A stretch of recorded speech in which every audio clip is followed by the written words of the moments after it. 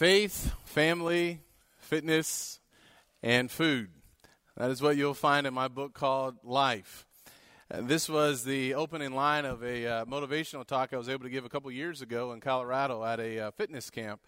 This past week I turned 41 years old, and I have been reminded that indeed, for the most part, my life consists, let me take that back. It does consist of faith, family, fitness, and food.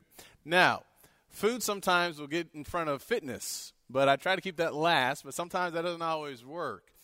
Back in March, I held a meeting in Stephenville, Texas, and there were a couple of members here who showed up for the meeting, and I ate pretty good there at that meeting. When I say good, I'm not talking about salads, I'm not talking about vegetables, I'm talking about I ate good, like cakes and anything else you could imagine. And one of the members here was there for one of the sermons. And they texted me after the sermon and said, your suit's looking a little tight there, bro. And, I said, yeah, it is looking a little tight there. It was a little tight there. It's a little bit looser now, so I feel a little bit more better about myself. I like to talk a lot about food. I've already done some other lessons that kind of pertain to food in some shape or form. And yet it is interesting when you open up your Bible in the New Testament that there actually is quite a bit of information there about food.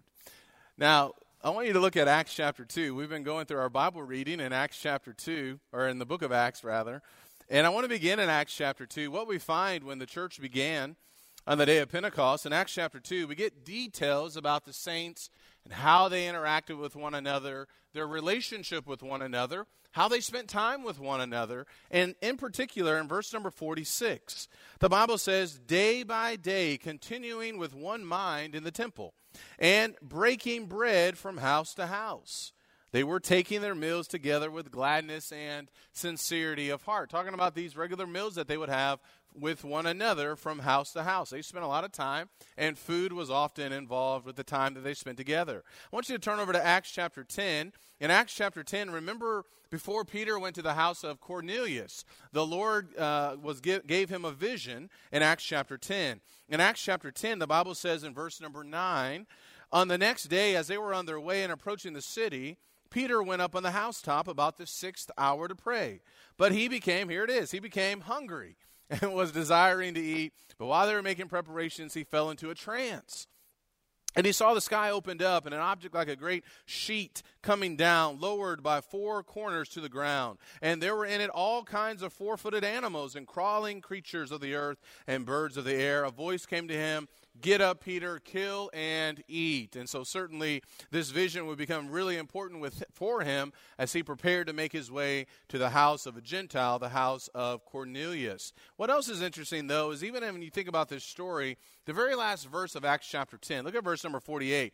After Peter and the other Jewish brethren went to the house of Cornelius, taught the gospel, these individuals were saved. And verse 48, the Bible says, and he ordered them to be baptized, talking about Peter, with respect to Cornelius and his household, in the name of Jesus Christ. Then they asked him to stay on for a few days. And I love that last phrase, because no doubt about it, they probably would have been eating some meals together. And I'm sure that would have been a very interesting situation in that house. There's another example in Acts chapter 16. Look over in Acts chapter 16 and verse 15. This is where Paul and Silas had met Lydia, who was a seller of purple. And what we find here in Acts chapter 16, Lydia was baptized. And then in verse number 15, the Bible says, and when she and her household had been baptized, she urged us, saying, if you have judged me to be faithful to the Lord, come into my house and stay. And she prevailed upon us. And more than likely, they were probably sharing some meals together there. There's no doubt about it in Acts chapter 16 and verse number 34 that Paul and Silas shared some meals in someone else's house, the Philippian jailer. Look at Acts chapter 16 and verse number 34. This was right after the Philippian jailer was baptized.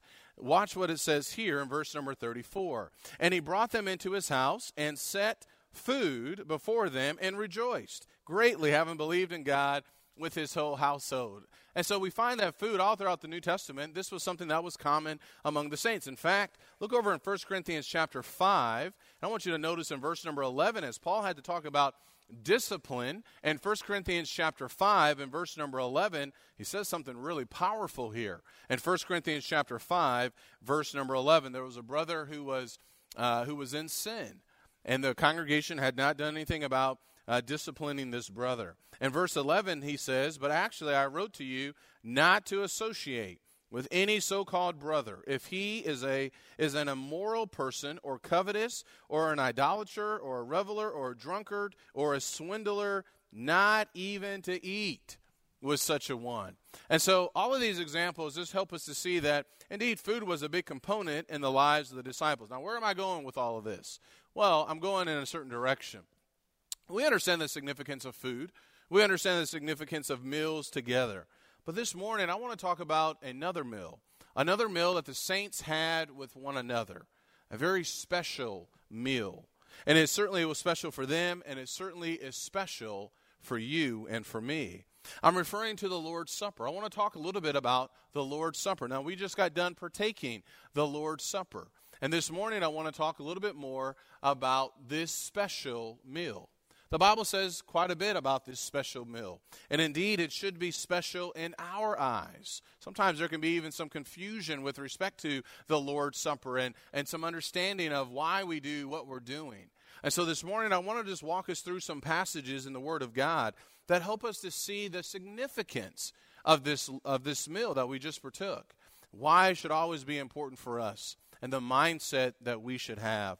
I want to begin by first looking at 1 Corinthians chapter 11, if you will, please. And 1 Corinthians chapter 11, this is going to take us to our first thought. I have 7 thoughts I want to share with you that help us to see why this meal indeed is special and should always be significant for us. In 1 Corinthians chapter 11, what we find here is that this meal, indeed, it was designed by Christ. And I want you just first to notice the language in 1 Corinthians chapter 11 and verse number 20. When we talk about the Lord's Supper, we find this language here as Paul was writing to the saints in Corinth, and he's going to have to address some issues with what they were doing with respect to the Lord's Supper. He said, "Therefore, when you meet together, it is not to eat the Lord's Supper." So first I want you to notice that this is the language that we find in the Scriptures as we talk about the Lord's Supper and use that kind of language that is found in the Word of God. Now when you go back to the Gospels, we also find and see that indeed this meal was designed by Christ, that Jesus instituted the Lord's Supper. Let's read Matthew chapter 26. In Matthew chapter 26, prior to his death, Jesus was with his apostles. And what we find here, beginning in verse number 26, we find Jesus as he instituted the Lord's Supper. Matthew chapter 26 and verse number 26, please. "While they were eating, Jesus took some bread, and after a blessing he broke it and gave it to the disciples and said, 'Take, eat, this is my body.' And when he had taken a cup and given thanks, he gave it to them, saying, 'Drink from it, all of you, for this is my blood of the covenant, which is poured out for many for forgiveness of sins. But I say to you, I will not drink of this fruit of the vine from now on until that day when I drink it new with you in my Father's kingdom.'" So from this passage, we see that it was Christ who instituted this special meal, the Lord's Supper. And the fact that our Savior established this meal is reason for us to always take it seriously. It's reason for us to appreciate what we do here as we come together as the people of God. It's not just any meal. It's a special meal. It's the Lord's Supper that was given to us by our Savior, Jesus Christ. As we think about this idea that it was designed by Christ, as we partake of the Lord's Supper, we also need to be aware of something else, that this special meal it's all about Christ. It's all about Christ. The emphasis needs to be upon him. If you go back and read those verses again, while they were eating, Jesus took some bread, and after a blessing, he broke it and gave it to the disciples and said, "Take, eat." Notice what he said here. "This is my body." The emphasis was upon him and what he would do. "And when he had taken a cup and given thanks, he gave it to them, saying, 'Drink from it, all of you, for this is my blood of the new covenant, which is shed for the remission of sins.'" The emphasis has been or is upon him. It's all about Christ. And so as we think about the Lord's Supper, there's to be a distinction between other meals. This is not just some other meal. This is something that is very special. It is something from our Savior, Jesus Christ. In 1 Corinthians chapter 11, turn over there, please. In 1 Corinthians chapter 11, and I want you to notice what Paul said here, as Paul had to correct some things with the saints in Corinth. Paul is going to remind them of a couple of things with respect to the Lord's Supper. In verse number 23, he says, "For I received from the Lord that which I also delivered to you, that the Lord Jesus, in the night in which he was betrayed, took bread.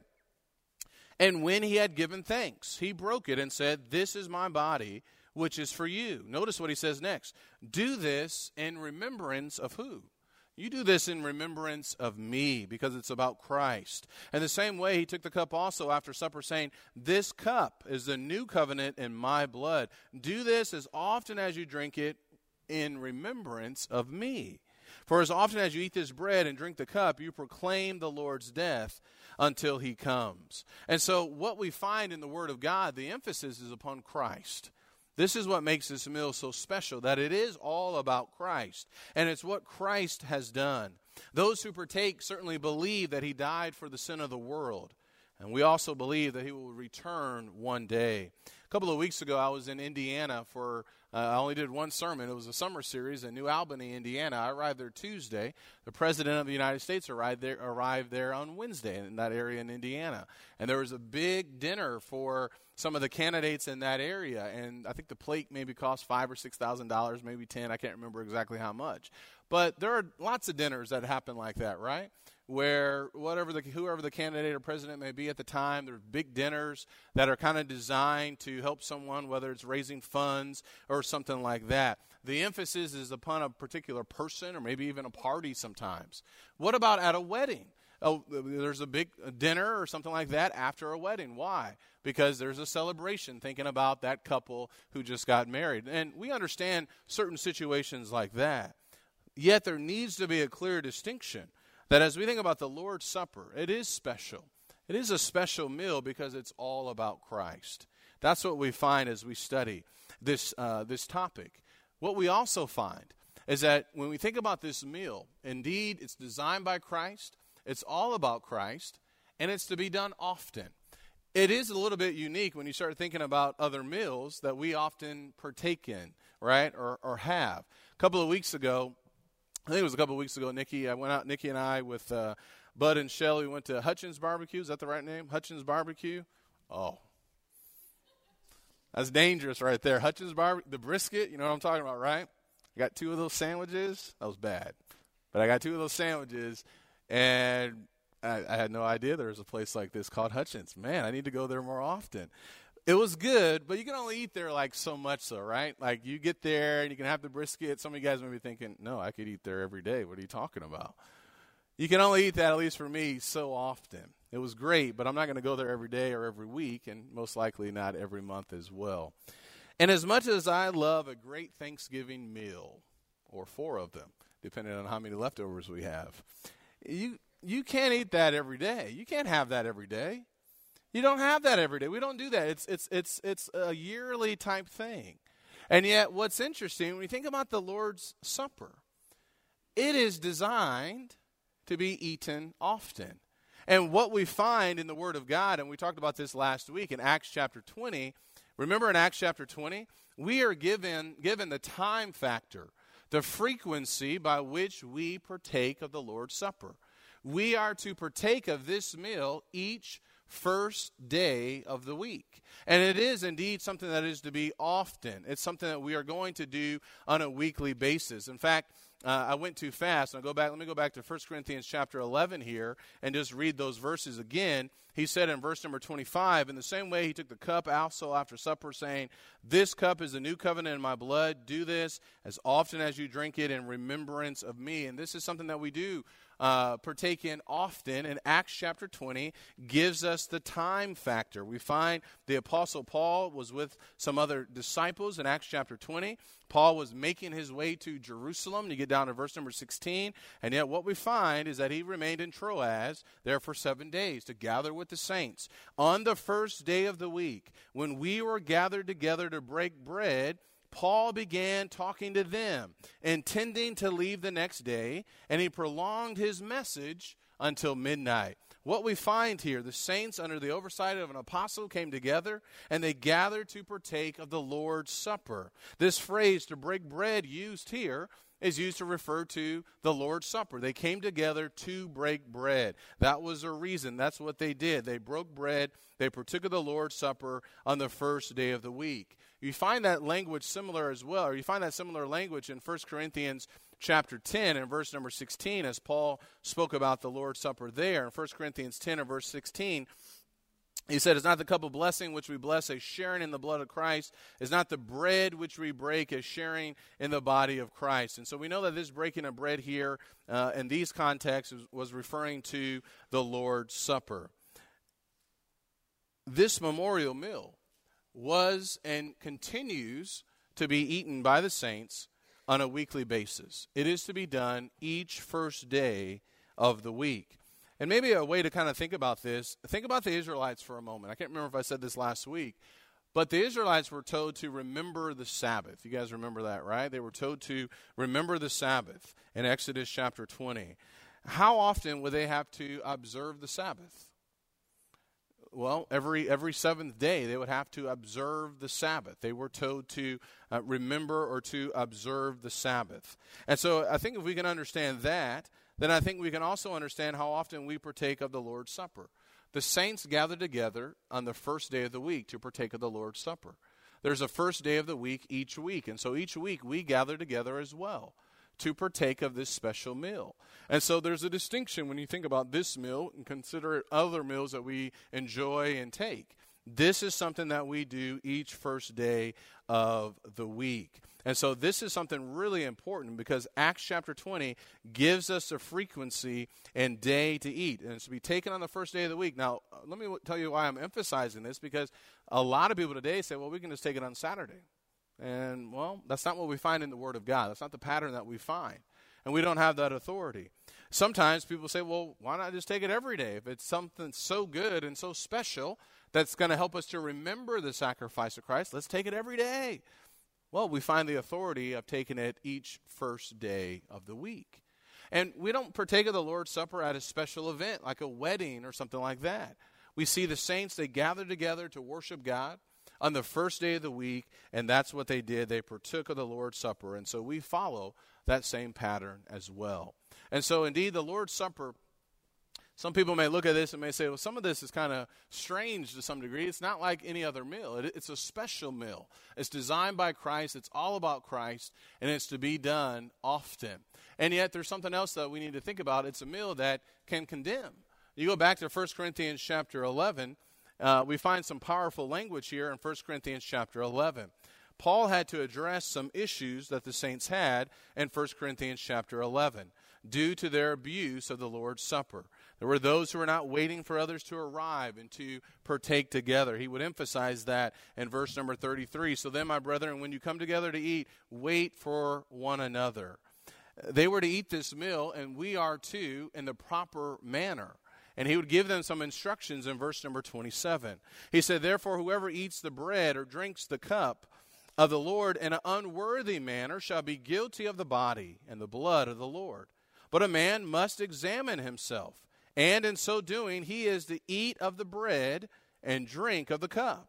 For he who eats and drinks judgment to himself if he does not judge the body rightly. And so what we find here is something very important. It is a special meal, and it's to be taken in the proper way, that we are to examine ourselves. And as Paul said, we are to discern the Lord's body. Those who ate in an unworthy manner would be guilty of the body and of the blood. They could partake, and so can we, in a way, if not careful, that is displeasing to God. And so it's a special meal. It's something that our mind should be involved in, and our mind should be focused on the right things. That idea of discern, according to Strong's and Thayer's, idea to separate thoroughly, to make a distinction. Their minds, and along with our minds as well, should, as we partake, should be on the sacrifice of our Savior and what he has done for us. And so the manner in which this meal is prescribed, it really is like no other meal. It's a special meal as we think about all the different distinctions that are made concerning this meal. But that's not all. There's something else for us to think about as we consider the Lord's Supper. There's actually an unseen guest that is present. I think we could use that kind of language. I want to go back to Matthew chapter 26. Remember back in Matthew chapter 26, listen to the words of Jesus again, right before he died, as he spoke to his disciples in Matthew chapter 26. Matthew chapter 26 and verse number 26. While they were eating, Jesus took some bread, and after a blessing, he broke it and gave it to the disciples and said, "Take, eat, this is my body." And when he had taken a cup and given thanks, he gave it to them, saying, "Drink from it, all of you. For this is my blood of the covenant, which is poured out for many for forgiveness of sins. But I say to you, I will not drink of this fruit of the vine from now on until that day when I drink it new with you in my Father's kingdom." So Jesus said, "I will not drink this fruit of the vine from now on until that day when I drink it new with you in my Father's kingdom."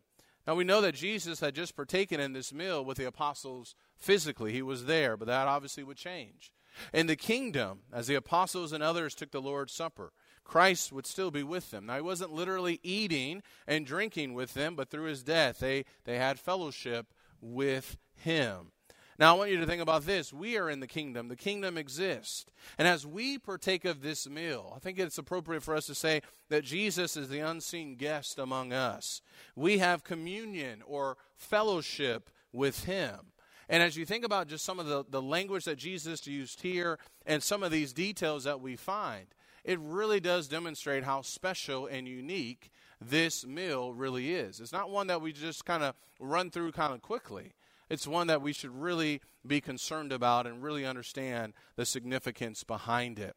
As you think about the Lord's Supper, and I made some comparisons earlier about other meals that we have and things like that. The Lord's Supper is interesting. I'm not complaining here about the design of the Lord's Supper. But when you think about the Lord's Supper, there's really not a lot of variety to it. Have you thought about that?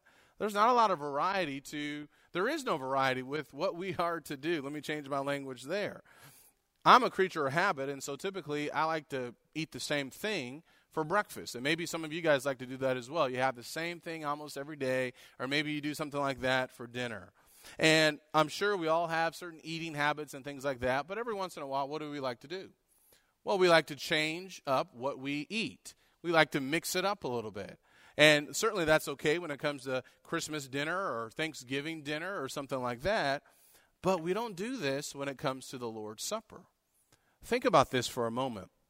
What elements are we instructed to take each first day of the week? There's no variation when it comes to what we are to consume. Am I right about that? That each first day of the week we find in Matthew chapter 26, as Jesus instituted the Lord's Supper, that he took some bread, unleavened bread, and after a blessing he broke it and gave it to the disciples and said, "Take, eat, this is my body." And when he had taken a cup and given thanks, he gave it to them, saying, "Drink from it, all of you. For this is my blood of the covenant, which is poured out for many for forgiveness of sins. But I say to you, I will not drink of this fruit of the vine." So what we find here, when you think about the elements, each first day of the week, we don't change the elements. Each first day of the week, as we just did, we took of the unleavened bread, and we took of the fruit of the vine. And this is what we're to do each first day of the week. Now, there's nothing wrong with this setup. I'm not complaining or anything like that. I just want you to see that there's no variation when it comes to how we partake of this meal.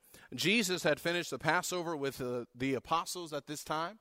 And we know that the Passover is no longer in effect for us to be observed. But during the Passover, unleavened bread was used. You look back in Deuteronomy chapter 16 and verse number 3. And it symbolized the haste with which the Israelites left Egypt. Christ, however, is our Passover. Look at 1 Corinthians 5 and verse 7. And he has redefined that unleavened bread to represent, as he said, my body which is given for you. So through his body and sacrifice, we have been delivered from death. And so we partake of the unleavened bread. We don't change that. We take of the unleavened bread each first day of the week. Notice, secondly, what he said about the drink element. He said in verse 29, "I will not drink of this fruit of the vine from now on, until that day when I drink it new with you in my Father's kingdom." The fruit of the vine was a Jewish idiom for the juice of the grape.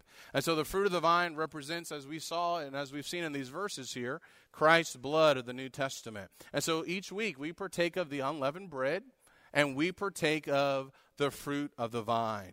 And we know that it's through his blood that we obtain forgiveness of sins. And as you study the Gospels, too, as you think about the Lord's Supper, and sometimes people have questions about this, notice that the emphasis was not on the container, but rather the contents that the container held and what they represent. And so each first day of the week, the elements don't change, and we don't have a right to change the elements. We partake of the unleavened bread and the fruit of the vine.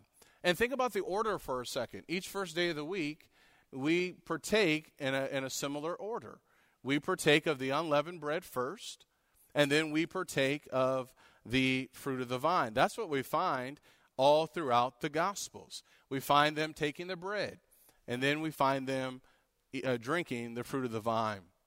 And as you think about this idea of variety, there's no variety even when you think about the verbiage. A giving of thanks is made when you study the Gospels. And what's interesting here, look over in Luke's Gospel in Luke chapter 22. In Luke chapter 22, we find the account here in Luke chapter 22 and verse number 17. In Luke chapter 22 and verse number 17, something that's interesting about this meal, we find Jesus in verse 17. Actually, let's start back in verse number 14. When the hour had come, he reclined at the table, and the apostles with him. And he said to them, I have earnestly desired to eat this Passover with you before I suffer. For I say to you, I shall never eat it until it is fulfilled in the kingdom of God. And when he had taken a cup and given thanks, he said, Take this and share it among yourselves. For I say to you, I will not drink of the fruit of the vine from now on until the kingdom of God comes. And when he had taken some bread and given thanks, he broke it and gave it to them, saying, This is my body, which is given for you. Do this in remembrance of me. And in the same way, he took the cup after they had eaten, saying, This cup, which is poured out for you, is the new covenant in my blood. We find a giving of thanks that was made as they partook of the Lord's Supper. And this is what we follow as well. As we partake of the unleavened bread and as we partake of the fruit of the vine, we give thanks to our Heavenly Father of the sacrifice of Jesus and what he has done. And so this language helps us to see, or the language to use as we partake and as we pray to our Heavenly Father. Now, we don't call on God, and I think this is something important for us to think about as we pray and as we give thanks for the offering, that we don't call upon God to act on the bread or the fruit of the vine in some way to necessarily make the emblem special. It is what they represent that is special. The unleavened bread and the fruit of the vine represent the body and the blood of Jesus. Sometimes there's some confusion with this, that sometimes people think that the bread and the fruit of the vine literally become the body of Jesus. There's that idea out there, that idea of transubstantiation. And that is certainly not what the Bible teaches as we give thanks to God for the bread and for the fruit of the vine. And we know that because Jesus was in his body as he held the bread and as he passed around the drink element, the fruit of the vine. And so what we find when we look at Luke chapter 22 and other passages is that even as Jesus was with his apostles and as Paul rehearsed these events in 1 Corinthians chapter 11, we see that they gave thanks for the unleavened bread and for the fruit of the vine. Now, I'm sharing this with all of you to help you to see there are some interesting elements to the Lord's Supper, whether it's a meal that can potentially condemn, whether there's an unseen guest that is present, the fact that there's no variety when it comes to this meal. And there's one other thing that makes this meal truly special and distinct when you really think about it. This meal, we only eat a little bit of it each first day of the week. We only consume a little bit of this meal. Now, no one is going to go home full after eating the Lord's Supper. That's not going to happen, and because it's not designed to be that way. It was never designed to be a meal that fills us up with respect to our stomachs. God is not concerned about us leaving here full physically. Rather, he's more concerned with our hearts being full and understanding the significance of the sacrifice of our Savior. And so as we eat and partake of the Lord's Supper, and I know we already have this week, but maybe this should cause us to go back and think about where our mind was as we partake of the Lord's Supper and the significance of it and the fact that we don't rush through any of this as we come together and as we worship our Heavenly Father. As we eat, our hearts should be full of reverence, should be full of love, and should be full of gratitude. Indeed, this meal is special.